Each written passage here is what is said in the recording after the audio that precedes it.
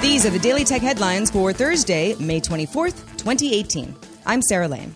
Sources tell Bloomberg the U.S. Justice Department has opened a criminal probe into price manipulation of Bitcoin and other digital currencies. Techniques like spoofing and flooding the market with fake orders to trick other traders into buying or selling are reportedly both being reviewed, and federal prosecutors are working with the Commodity Futures Trading Commission, which is a financial regulator that oversees derivatives tied to Bitcoin. Previously, the Securities and Exchange Commission opened dozens of investigations into initial coin offerings, or ICOs, that were suspected to be scams. The New York Times reports that Apple has been developing prototypes of its own car for 4 years, but has now dramatically scaled back the project, instead partnering with Volkswagen to supply a fleet of its T6 California vans with the latest Apple technology, like computers, sensors, and large electric car batteries. Sources say Apple previously tried to ink a deal with BMW, Mercedes-Benz, Nissan, and McLaren to build an Apple car, but no deals were made. The National Transportation Safety Board said in a preliminary report today that Uber disabled an emergency braking system in a self-driving vehicle that struck and killed a woman in Arizona in March and failed to properly identify the pedestrian. The report said the modified 2017 Volvo XC90 radar systems observed the pedestrian 6 seconds before impact, but, quote, the self-driving system software classified the pedestrian as an unknown object, then as a vehicle, and then as a bicycle. Uber said Wednesday it would shut down its Arizona self-driving testing program and focus on limited testing in Pittsburgh and California. In better news for Uber, its first quarter earnings reported $2.6 billion in revenue, up from $2.4 billion in the last quarter of 2017. Uber turned a profit of $2.5 billion, thanks to business mergers in Russia with Yandex and in Southeast Asia with Grab.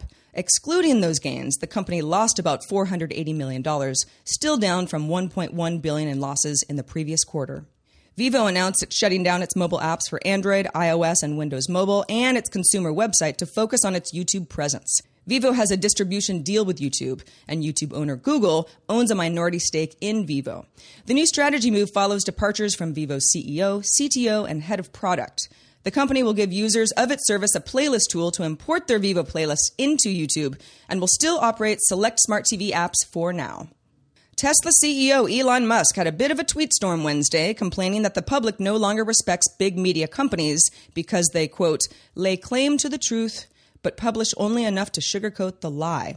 Musk also tweeted, quote, going to create a site where the public can rate the core truth of any article and track the credibility score over time of each journalist, editor, and publication, thinking of calling it Pravda. Pravda means truth in Russian and was the name of the official paper of the Communist Party of the Soviet Union. Consumer Reports recently decided not to recommend the Tesla Model 3 midsize sedan after it found the vehicle had the longest stopping distance of any contemporary car it has tested.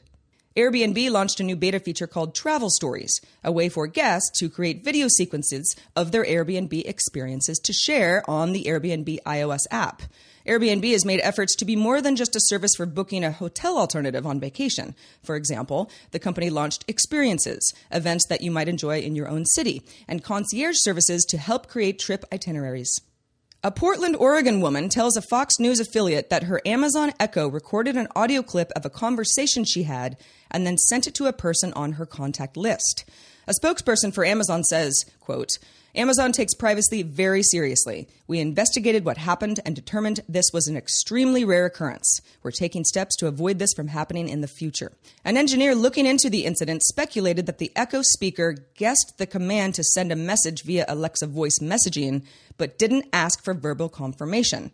Now, normally, this happens, both with Amazon's voice assistant and Google's assistant. Google has similar messaging capabilities. Both alert users when they're about to send an audio message when it's working correctly.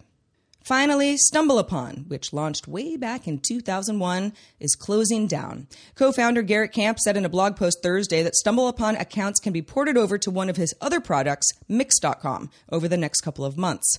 StumbleUpon was acquired by eBay for around $75 million back in 2007, and then bought back by Camp and a slew of investors in 2009. Camp reacquired a majority share of StumbleUpon in 2015. Camp is also a co-founder of Uber and serves on Uber's board.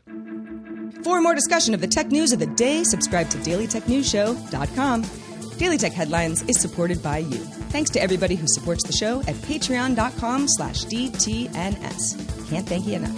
I'm Sarah Lane, and I'll talk to you tomorrow.